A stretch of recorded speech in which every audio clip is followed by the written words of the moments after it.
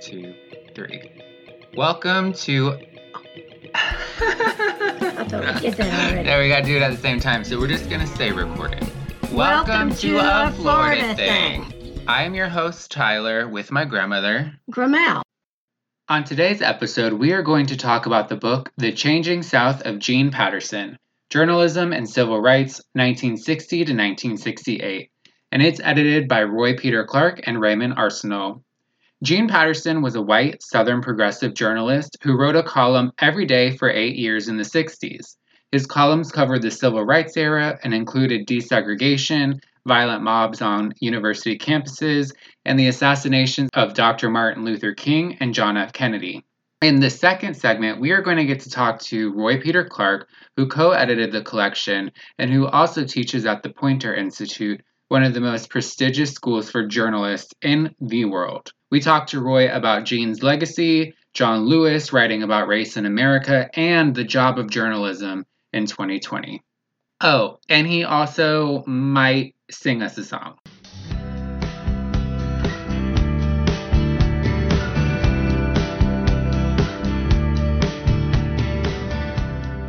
In this first segment, we are going to talk about the book The Changing South of Gene Patterson, Journalism and Civil Rights 1960 to 1968, edited by Roy Peter Clark and Raymond Arsenault. It's also currently raining, so if you hear our dog kind of breathing heavy, that's because she doesn't love rainstorms. Miss Roxy, she's fine. She's just got a little anxiety. So Gene Patterson was the former editor of the Atlanta Constitution from 1960 through 1968, and he wrote a daily column. So every day he would write a column in response to what was going on, an editorial. And so this book takes about 120, a little bit more than 120 or so of his pieces, and they selected those pieces out of 3,200 columns that he published in those 8 years. And so the thing about Gene Patterson is he was a progressive white Southerner from a very small rural town in Georgia. This book could change your life, not only changing the South. It was very, very poignant and made you really think, and I cried. I cried in many, many places.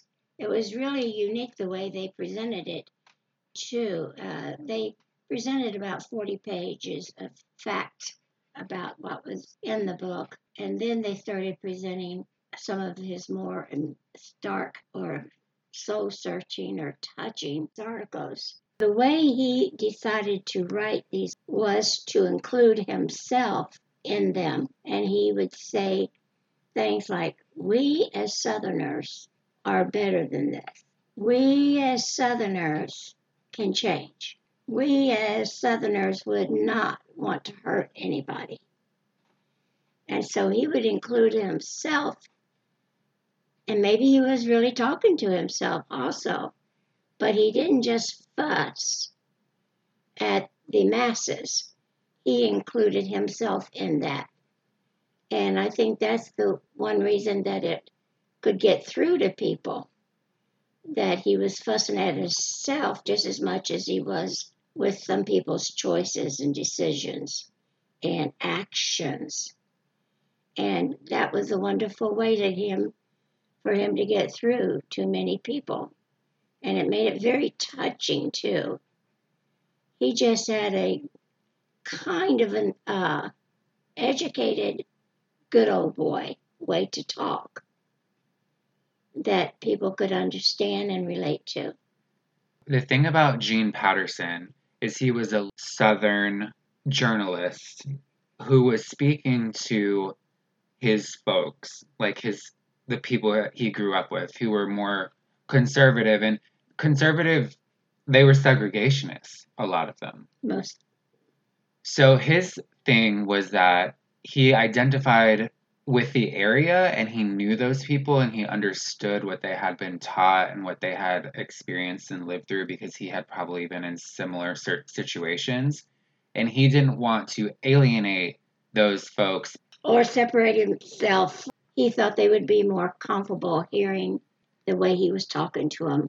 Because his idea was that if he didn't talk to them like that, then they wouldn't listen. And were already, a lot of them, very firmly held in their beliefs. So he was trying to get them to listen even a little bit to maybe potentially change their thought process. He grew up on a farm. His mom was a school teacher. And then he went off to the war. And he learned a lot about life in the war. And he was a very brave soldier.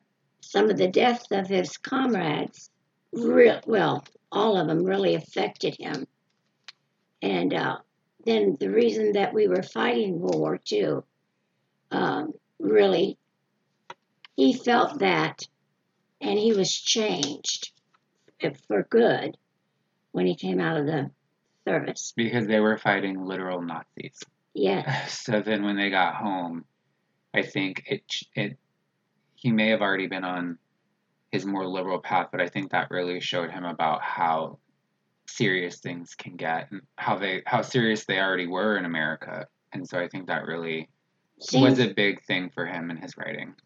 It don't seem to be, the older I get, it doesn't seem to be a very, very large leap to come from thinking you know you're right to knowing you know you're right, and you're going to, for want of better words, push it down other people's throats.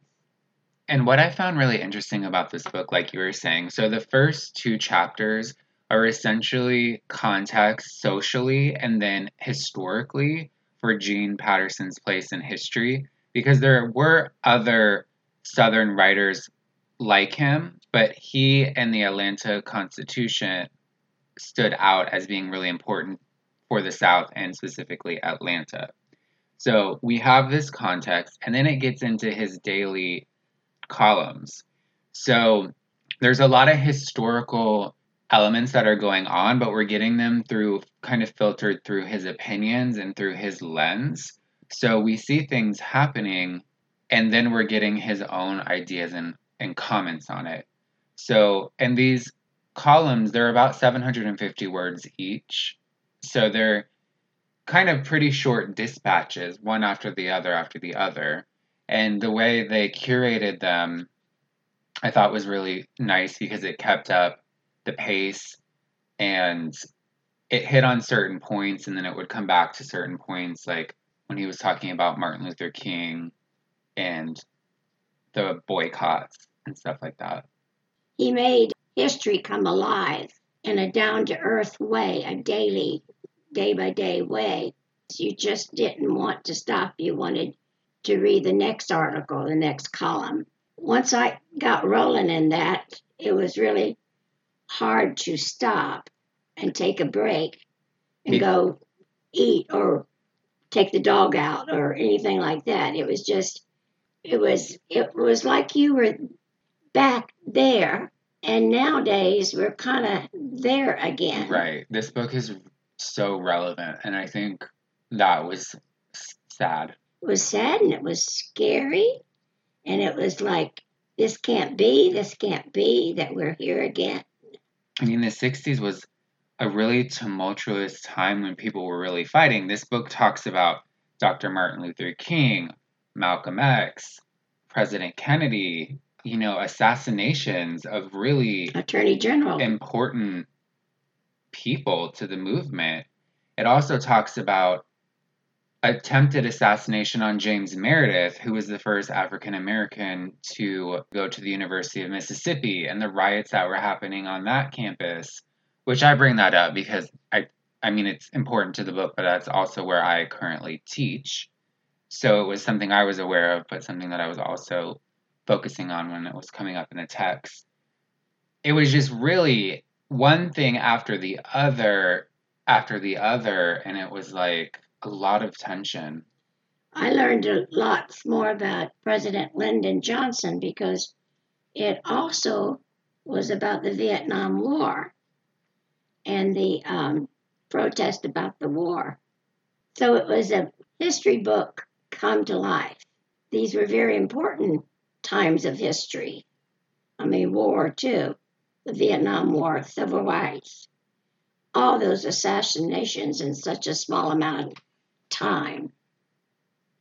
And what was so impressive to me too is so he has to write these columns every day. And that's hard work to do. And he's responding to like all of these tragedies that were happening and always bringing it back to white Southerners.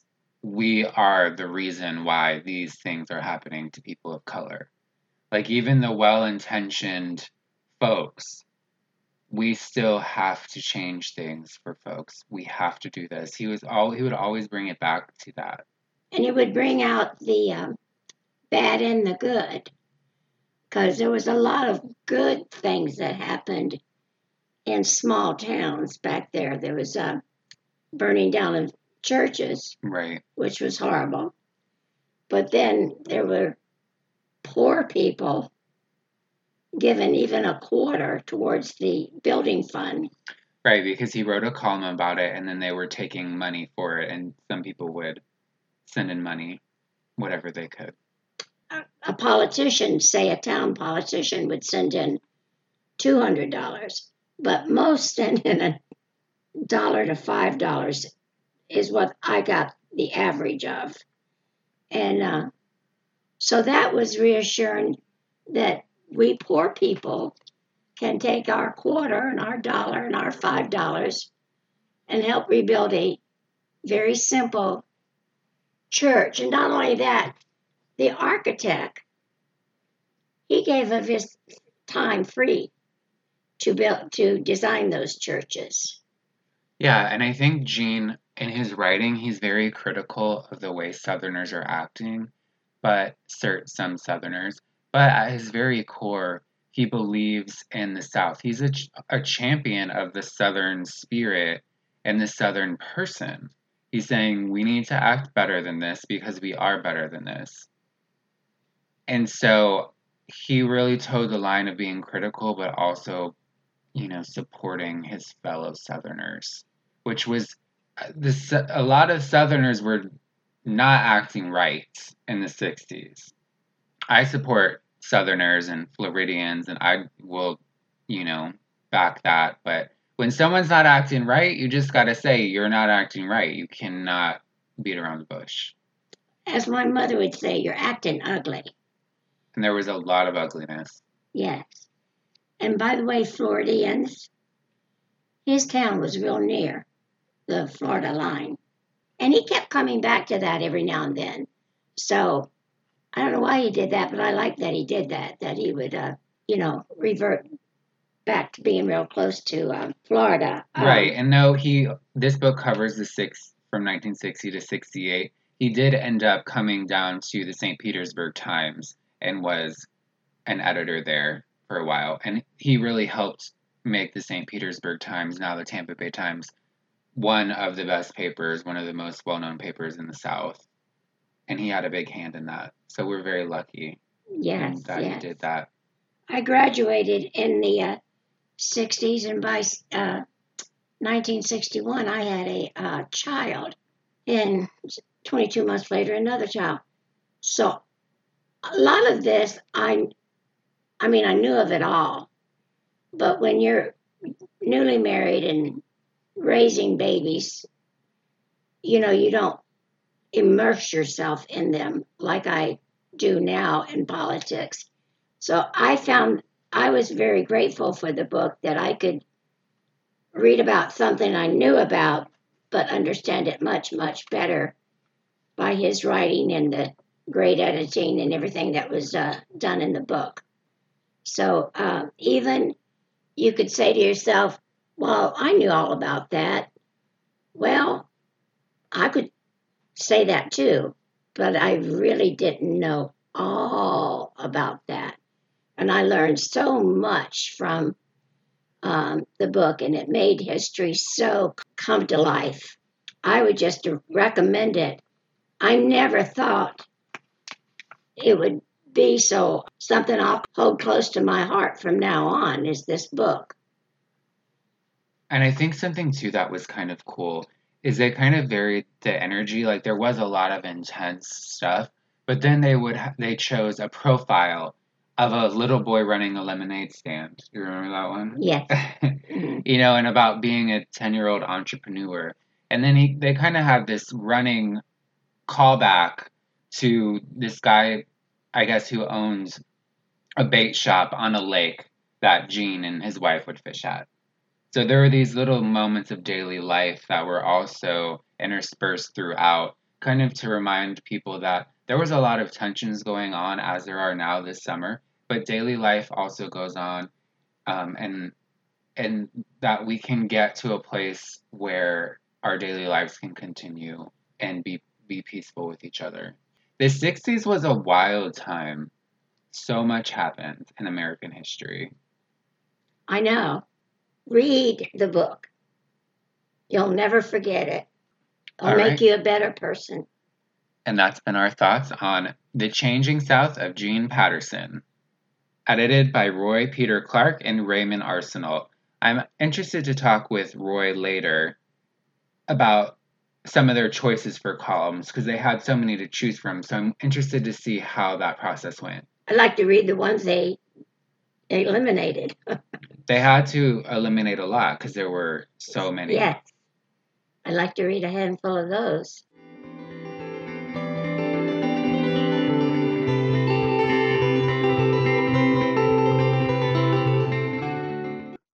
Hello, Tyler. How are you? Great. How are you? This is my grandmother, Margie. Hello. Hey, Margie. Margie, thank you for Tyler. Grateful. That's nice. You can have him. I really enjoyed that book. It was amazing. I love to read, and that's just an awesome book. It Yeah. made me cry. It made me laugh. It made me sob. It made me think. It just touched my heart in many, many ways. That had to be a job, and you're blessed to have that kind of abilities and stick-to-itness. Margie, you know, it was really interesting the way it happened. I was hired by Gene Patterson in 1977. I was living in Montgomery, Alabama at the time. I was teaching. I'm from New York, but I got my first teaching job in the South. And I got to meet some Southern progressive editorial writers. And one of them, Ray Jenkins, mentioned to me that Gene Patterson, who had been an editor in Atlanta, was now the editor of the St. Petersburg Times. So he was also president of the American Society of Newspaper Editors. And so I was an English teacher, and he hired me for what was supposed to be a year-long project to come to the newspaper and improve the quality of the writing at the Times. And I was going to go back to Montgomery. But a lot of things happened, and 1 year turned into 43 years. Don't you just love that? I do like it. They came up, I was having lunch with them at a restaurant. I don't think it exists anymore. It was this dark, old Spanish seafood restaurant on 4th Street called Pepin's. Oh, yeah. I've heard of it. Yeah, and we went, and it was one of his favorite restaurants. And I said, you know, Gene, I've read one or two of your famous columns from back when you were in Atlanta. I'd like to read more of them. And he said, he brushed me off. He said, oh, you don't want to read those. You don't want to read those old things. And I said, well, you know, if I could get my hands on them some way. And he said, well, all right, come on back to the house. So we drove back to this house on Bright Waters, Snell Isle, beautiful house on the water. And he opened up a closet. And in the closet, he had, I want to say, 8 oversized albums. And we just looked into one of them. These albums were filled with his columns, which had been carefully glued. I want to say pasted. His assistant had organized these chronologically so that I think there were 9 albums covering the years 1960 through 1968, when he eventually left Atlanta to go to the Washington Post. I took these, I put them in my car, I went back to Poynter, and I alerted my then colleague David Shedden, who was the chief librarian and archivist and historian of the Institute, to come out to the car. And when I opened the trunk of the car and you could see these albums, it was like this scene from Raiders of the Lost Ark when Wow. somebody opens up the Ark of the Covenant and their face melts. I mean, he's a very mild-mannered person, but he basically took possession of these. I had no access to them for months. And when he was finished, he had the originals, and then he made 2 copies and recreated in a protected way every single document. So I got to bring these home. I didn't know it at the time, but Gene, or like his mentor, Ralph McGill, had taken it upon himself as editor of the paper to write a signed column that appeared in the newspaper every day for 8 years. Now, my assumption, if I wanted to do that, let's say that I wanted to, in a normal year, not this year, but in a normal year, if I wanted to write 365 columns, what I would do is I would write 2 on Thursday, 2 on Friday, so I could have the weekend free. Amen. Gene didn't think that way. He thought that if he wrote 2 columns on one day, the second one wouldn't have the energy or insight of the first one. So every single day, and this includes on fishing boats, wherever he happened to be, Gene was writing his 800, 900 words. This felt like a privilege. I read every single one of them, more than 3,000.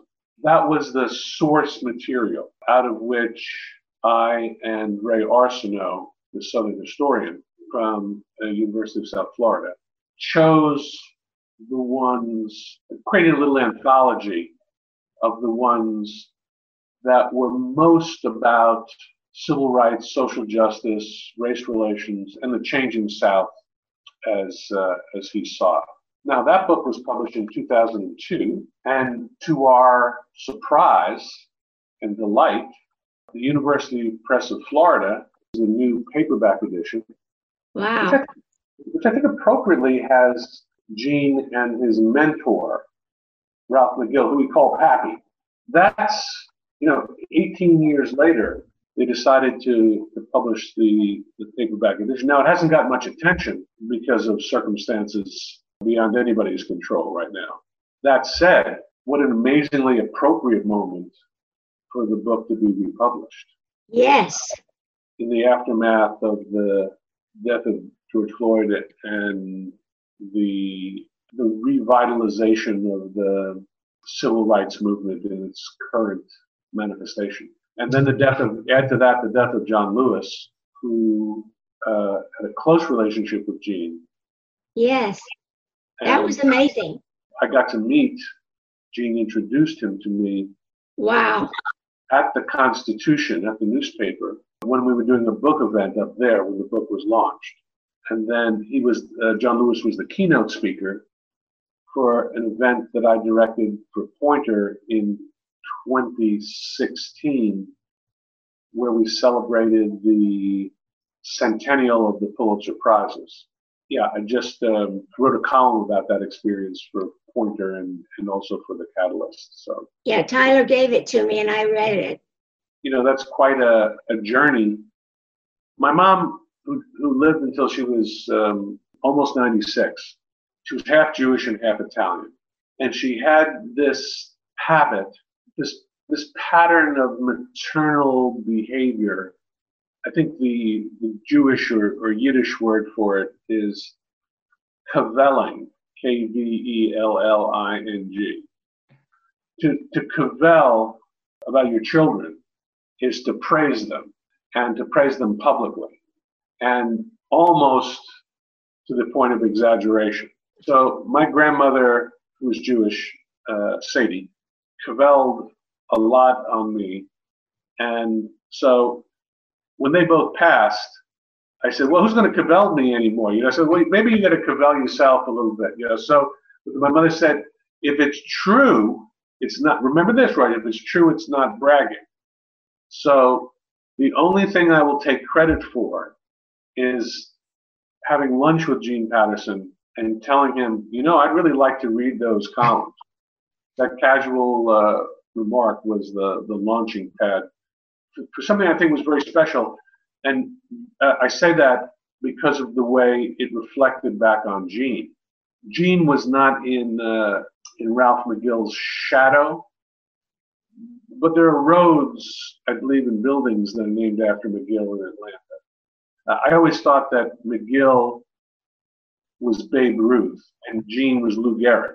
So, and so what happened is that after the book came out, Gene's work got a second life, and well deserved. Well deserved. I started to say that, yes.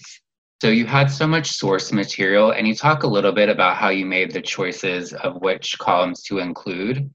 But can you talk to us a little bit more about that, especially because you were working with a historian? So I'm wondering if there were conversations about what to leave in and what to kind of not focus on as much.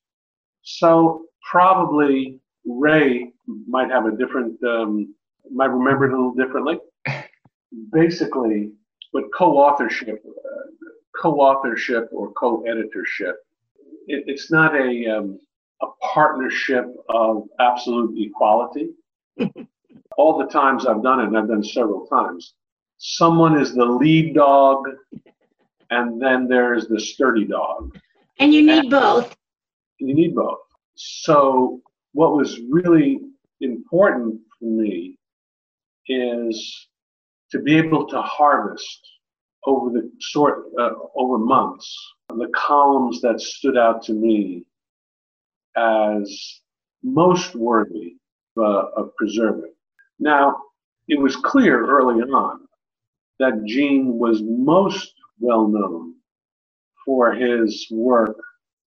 He won a Pulitzer Prize for editorials that were about racial equality and the changing South and those kinds of themes. He wrote many, many, many other things. He was a military, he wanted to be, he could have been a great general. I mean, he had that kind of stature, and he was very interested in military.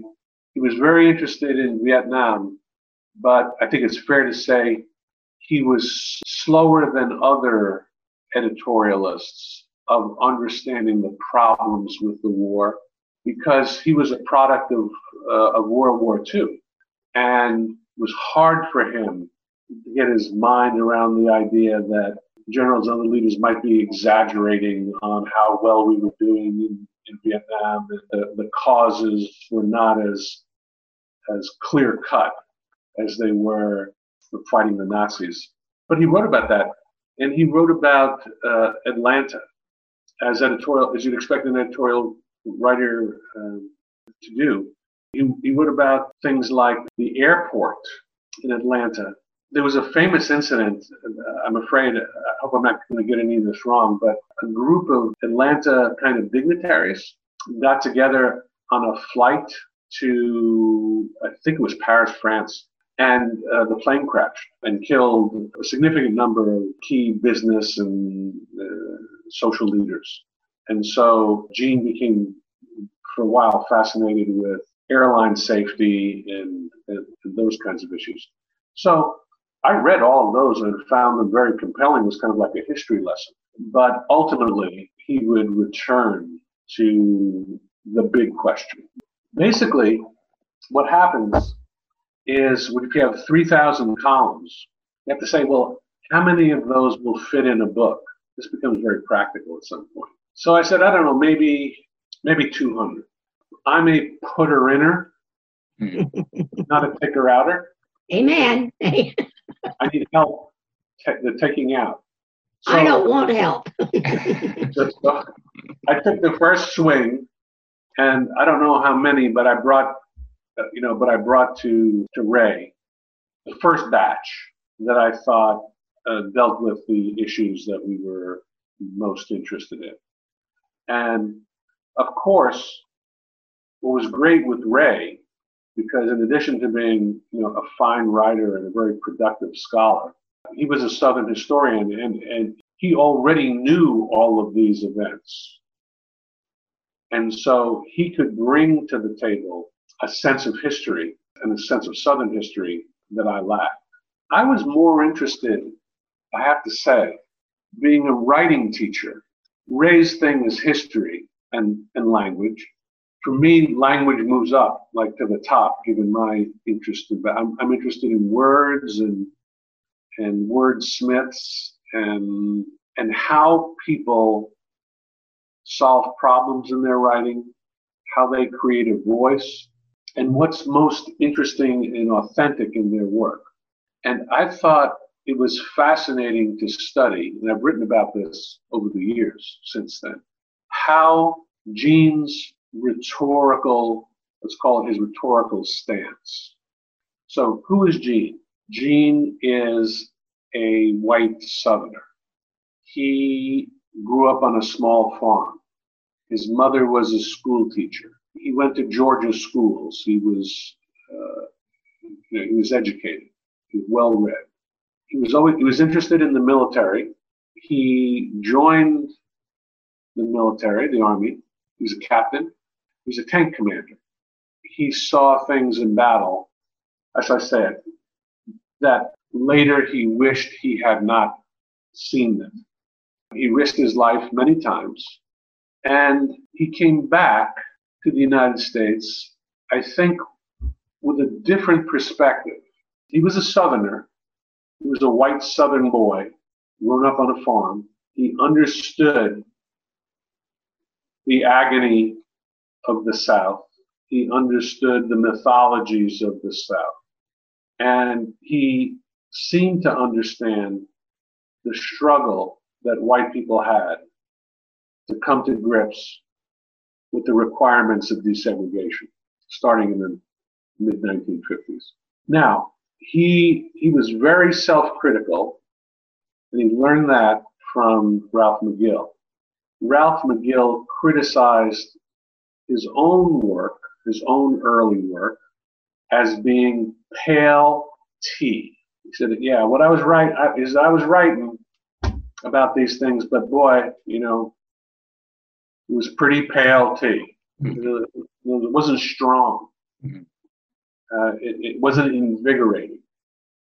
It was slow and hesitant, the kind of gradualism that Dr. King and others criticized.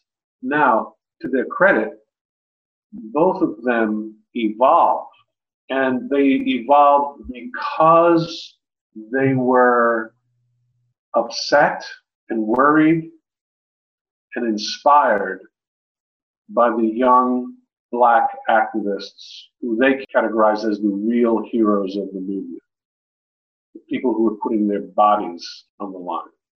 Yeah, it's really, really interesting to see Gene's evolution with the encouragement of Ralph McGill to develop a much stronger voice. Now, that said, look, when the synagogue, when the Jewish temple in Atlanta was bombed in the 50s, Ralph McGill wrote about that. Won a Pulitzer Prize, I believe, for that.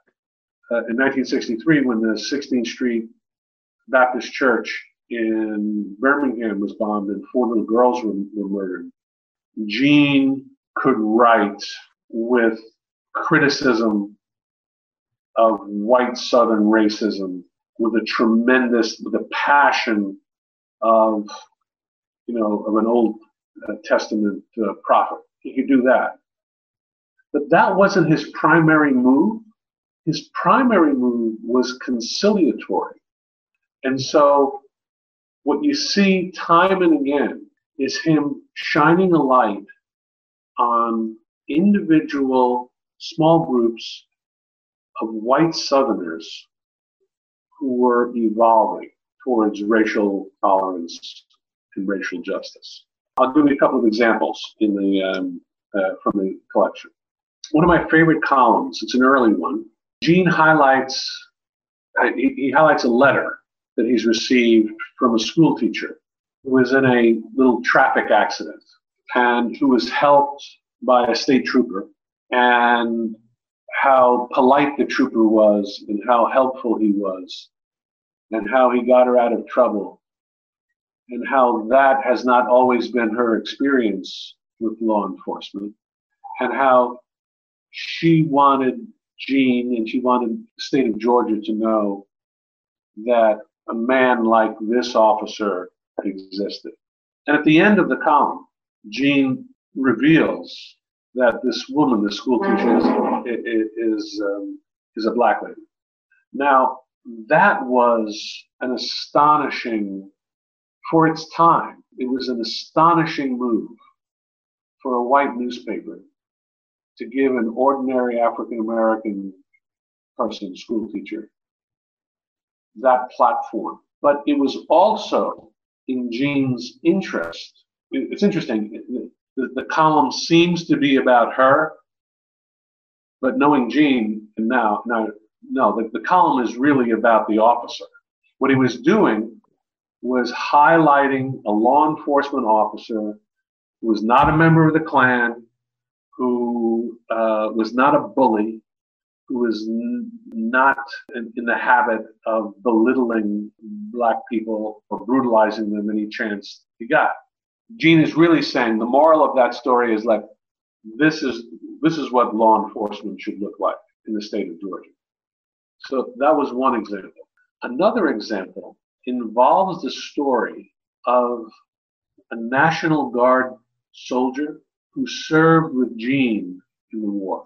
And he tells the story about how brave this young man was in Europe, how they blew up a bridge to stop the Nazi troops from advancing. And so what happens?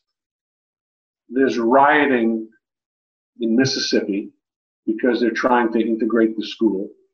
And this man in the National Guard is sent to Mississippi to protect students and create law and order. And I believe he's shot and wounded by the members of the racist mob. And what's interesting is that this man, this National Guardsman, isn't some kind of progressive on matters of race. No, he's another young white Southern man who has his own questions about whether desegregation is such a great thing. And yet, he does the right thing. He follows the law. He's willing to lay his life on the line. And this man who survives the war against the Nazis comes home and is shot and wounded in Mississippi. That's another example of Gene holding up a pattern of virtue for others to follow. And Gene said, it makes me laugh when Gene said it. Somebody came up to him and he says, I know what you're trying to do, Mr. Patterson. You're trying to make us think we're better than we are. Yeah, maybe he was. I teach writing at the University of Mississippi, so reading those columns about James Meredith, I found really relevant and something that I want to maybe show my students about it. Good. Yeah, great. What was so interesting, I have to be careful when I say this, because one of the things I learned in college was something that happens in literature, but it happens in real life. And it's called the myth of the golden age. And my mother was great at this. I know I do it. Oh man, if you wanted to hear great music, I don't know, you really gotta, man, you don't know what it was like when the Beatles arrived, when I was in high school, you know. And then my mother did the same. My mother said, oh yeah, you listen to this rock and roll stuff, but man, the big bands back in the 40s, that's, Glenn Miller. Oh, that's when music was. So everybody kind of has a tendency sometimes to think about that there was this time in the past when things were really, really good. And in some cases, that may be true, but in most cases it's not true. And one of the things that's hard to talk about is how bad things were in the 1920s.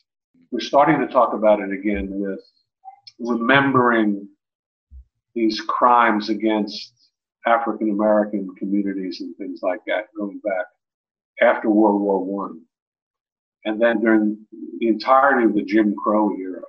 So it's not a good thing to say. It doesn't seem helpful to say, if you think things are bad now, if you feel like America's a racist country now, man, you should have been living in the days of the Klan and the Night Riders and the white citizen councils and those kinds of things. But one of the best reasons, I want to say for the record that 1968, I was 20 years old, was a bad year for America.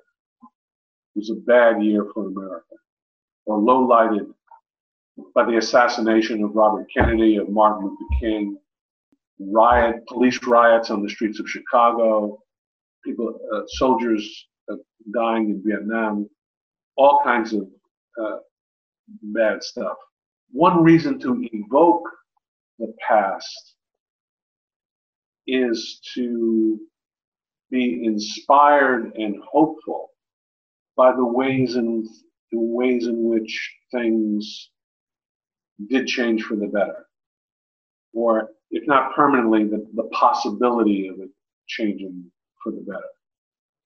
And I think that's the kind of writer that Gene was. He understood something about race in America that he described in a very interesting way. He said something like, okay, it took the Civil War to end slavery. And then 100 years later, it took the Civil Rights Movement to move towards equal justice under the law and to end segregation, essentially America's version of apartheid. He always said there's a lot more work to do. He said, I don't know what the next stage of our liberation is going to be, but he said, I have a feeling it has to be a change of heart, not a change of the law. And when people asked him, well, how do we achieve that? He was not dismissive, but he had a good sense of humor. He said, listen, hey, I think I've done my part. I think it's your turn to figure that out now. And so we're trying to do it. That's something we talked a lot about too, about how relevant this book is to our current moment and the conversations that folks are having. Yeah, very much so. John Lewis, I thought, in a bad year, the death of John Lewis seemed just cruel. On the other hand, sometimes an artist, a painter, a great painter and artist, isn't fully appreciated, or the value of the work is not appreciated until that person passes away. And maybe his passing, you see it as a final blessing of a reminder that the struggle for justice and racial equality and nonviolence is not something you do and complete. Yeah, hey, we're washing our hands a lot these days, and we did that. No, it's something that has to continue. And I think what was really interesting is that the leaders of the civil rights movement in the South, the great leaders, the ones that we know from Atlanta, from Nashville, from other places, they recognized and valued white allies in the struggle. And they recognized in people like Gene Patterson and Ralph McGill that their work was enormously valuable to the movement, and that they needed to be encouraged as well. And so there's communication, a letter between Dr. King and Gene Patterson. I think after Dr. King won the Nobel Prize, Gene was nervous about the leaders of the civil rights movement, stepping forward in protest against the Vietnam War. And he and Dr. King promised each other they would get together and have a conversation about that. I met Andrew Young, became the mayor of Atlanta, and we were at a book event together. And I bought the book he had written, and I told him that I was a protege, or that Gene Patterson had hired me, and I bought this book for Gene.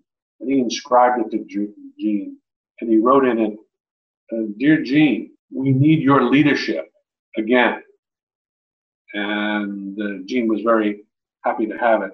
And John Lewis, of course, was a very young man when he was involved with the student nonviolent groups of nonviolent students who were protesting. And it's interesting to see their view of themselves, black activists, civil rights leaders, white editorialists, see themselves look back at the work they did when they were younger, and as it evolved, how their relationship kind of grew and developed. I think what's important for people to remember, there was some crazed man a couple of years ago, a year or so ago, went into the newspaper office in Annapolis, Maryland, and shot and killed 5 people. There's violence all over the world against journalists, among others. Gene was a soldier. He was, he knew his way around weapons. I asked him if he ever sort of carried a gun for protection, and he said, no, absolutely not. But he said in the top drawer of his desk at the office, he kept a ball-peen hammer. And I said, well, do you ever have to use it? He said, well, look, we didn't have any guards or anything. We never knew who was going to walk into our office for what reason. And he said, yeah. He said, twice, he said, I put my finger on the drawer and tweaked it open a little bit, just in case, I needed something. So we're talking about not between between 1949 and 1962, about a dozen white newspaper editorialists from the South won Pulitzer Prizes for their work. In Little Rock, in Greenville, Mississippi, in Atlanta, of course, twice. Really, newspapers in Tuscaloosa. And newspaper offices were attacked. Bullets were fired into windows. People were harassed in the middle of the night. And so this was dangerous work. And the thing that Gene's greatest admirers say about him is that Ralph McGill chose him to be his successor because Gene had moral and physical courage, and he could write like an angel. And he felt that that's exactly what the newspaper needed, what Atlanta needed, what the South needed, and what America needed. So that kind of leads into a question that I wanted to ask you from the piece that you wrote about John Lewis. And he's quoted in there saying that journalists should get in the way, finding a way to get in trouble, good trouble, necessary trouble, and how journalism should disrupt or disturb. What do you think that means to 2020, the current moment? How can journalism do that? The best example I can think of is what the New York Times has been doing over the last year or so with I wouldn't call it a series, I'd call it a movement or a project, a continuing project under the date 1619. One of the main players, Nicole Hannah-Jones, is an amazing reporter, African-American woman who's written powerfully about public schools and basically is inviting the idea that there's a way of thinking about the country that suggests that it was founded not in 1776, but in 1619 when the first slaves, chattel slavery, the first slaves came, what's now the state of Virginia. And so what's happening is, I think, a kind of no, it's not even it's not a subtle invitation to reimagine our view of American history, but it's a kind of a urgent demand that forces all of us to think about where we stand, how we act, what our communities look like, how some of us are privileged enough to see a police car and think protection and not have to think, oh my God, is something bad about to happen to me, based on the difference in colors of our skin. So I think news organizations are struggling right now with many things. Let's take, I would say, if we just if we just hold on the issue of racial equality and justice, just put it on the table here just for a second and say that journalism is already facing two existential crises.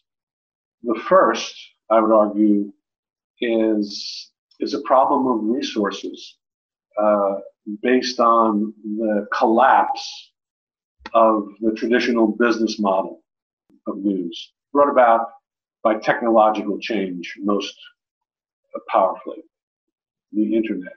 So the question of who is going to pay for good journalism in the future? Is there even going to be a newspaper in some locations, in some cities? Or are they going, is local news going to disappear? So that's crisis number one. Crisis number two are attempts by political partisans to undermine the credibility of the news and to decertify and devalue the work that journalists do.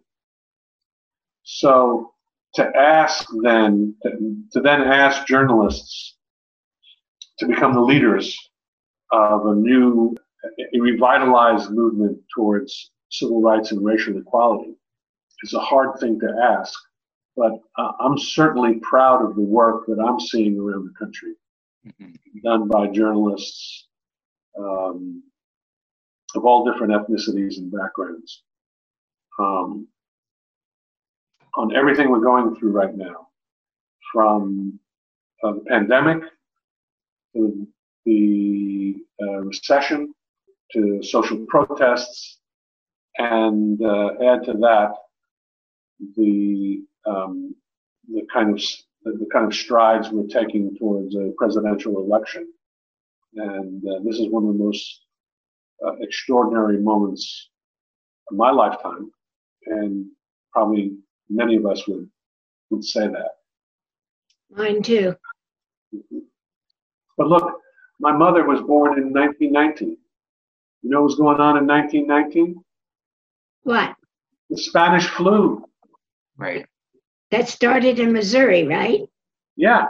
The only reason we call it the Spanish flu is because Spain, the press in Spain was one of the only ones allowed to spread the news that there was a pandemic, that it wasn't censored, and so they got labeled. But yeah, I wrote on a Mother's Day piece about how I just figured out that my grandma Sadie got pregnant in October of 1918, had the baby in July, and October in New York City was the high point of the epidemic in the city, and that among the most vulnerable groups of people were pregnant women and their unborn children. So, look, if that wasn't good enough, in my mom's lifetime, she got to experience a decade of depression and World War II. So once again, she would not have wished those things on anyone else, but the fact that they lived through them, they raised families, they prospered, they helped others, that gave great meaning to her life, and now it's our turn. I say one of the best blessings I ever had was being raised by two. Both of my parents lived through the Depression and the World War II, Yeah. and the values they instilled in my brother and I, Yeah. that live with me to this day, were just invaluable. Yeah. Absolutely. No, I totally agree. The only thing I have to say about having parents who grew up in the Depression is that my wife and I talk about this quite a bit, is that you can't make enough money to overcome the inhibitions that are given to you, are the legacy of the Depression, which is to say, oh, no, that's too expensive. What do you mean? Well, I can't buy those shoes. They're $35. Yeah, I have this automatic thing in my brain, just how much I will pay for something. Exactly. That's it. Automatic. I look at something, I look at the price, nope. And so it's just like instilled there. And it's something I did to myself, but it's that hand me down from my parents. Very And much so. and when you spoke about a ball peen hammer, I laughed because I think the only last time I heard that expression was 50 something years ago when my dad was still alive. He would talk about that kind of hammer pretty regularly. He was a funny man. I bought about a dozen of them when the book was published. Just get them at the hardware store and gave them out as gifts to supporters of the book. So, was there anything else you wanted to ask about the book or say about it? I just wish the book would get back in the main, like get on Rachel Maddow or some of those great news shows, because it is so meaningful for right now. And, you know, if people would just read the book and start talking about it and getting other people interested, maybe it would start some type of a revival kind of movement. Well, Ray and I have been in touch. We're going to do some events. We're going to do some, in the next few months. Good. Patterson and on John Lewis, and it'll be. Look, it's at least it's there. It's a resource. And I'm interested in that paperback that you were talking about too. Yeah, no, they did a good job. We just wrote a short new introduction. Okay. Everything else kind of remained the same. Now, before I leave you, Marja, I'd say that it's my habit always to have a musical instrument nearby. Great.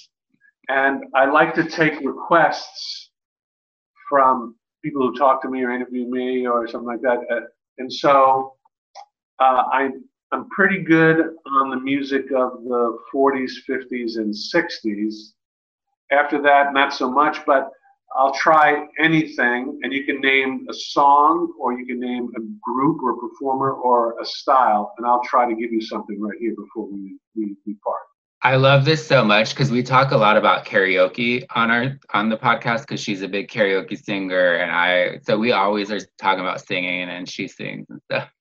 Well, of course, my favorite song is My Little Margie, sung by Fats Domino. Well, he actually revitalized it. So if you don't know Margie, I'm always thinking of you, Margie. Did you play anything by Fats Domino? Margie, I'm always thinking about you, Margie. I don't know the song, by the way, but you got it. That was Tone. I'll tell the world about you. So how about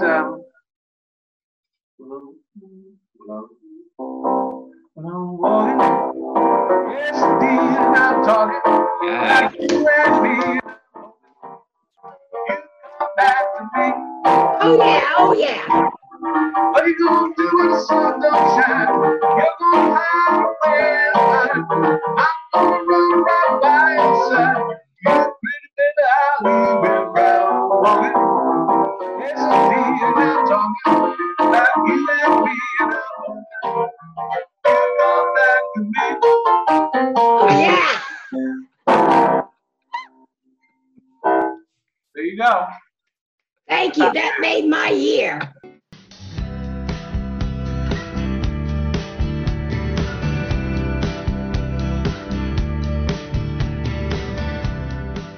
So that's our episode. We talked about Gene Patterson with Roy Peter Clark.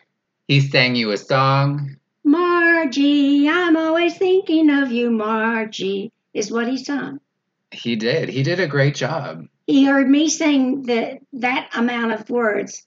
One time, he got to his keyboard, played it, and sang it.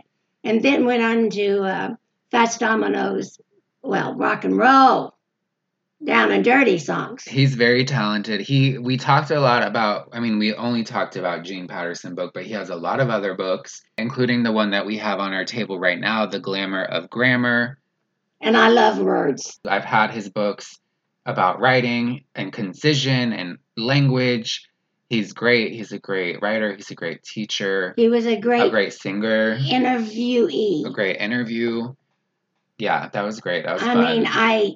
Go check him out. Check out Gene Patterson. It's a very relevant book to the times and is you really can't interesting. miss reading that book. I kid you not. You've got to read that Gene Patterson book. Subscribe to the podcast if you like what you heard. Send us an email. Or chocolate. Send us if you want, you want us to talk about your Florida book. Have your person call our person. Right. Have your person call our person whose name is Roxy and she's a dog. She's our only person. She'll get back to you. She's all we can she afford. Feels like. And she's getting pretty expensive. Subscribe to the newsletter. Check us out. Email this to your friends. Do all of those things. Working with my grandson on this has been better than taking any kind of drug for depression. I had a friend. We'll talk more about that in our finale episode. We got to stick to the schedule. What if I forget it? We got to stick to the schedule. Okay, guys. Remind him that I want to talk about a friend that called me. Tune in to that. Her name was Debbie. Have a great and sunny day. See ya. See ya. He loves me.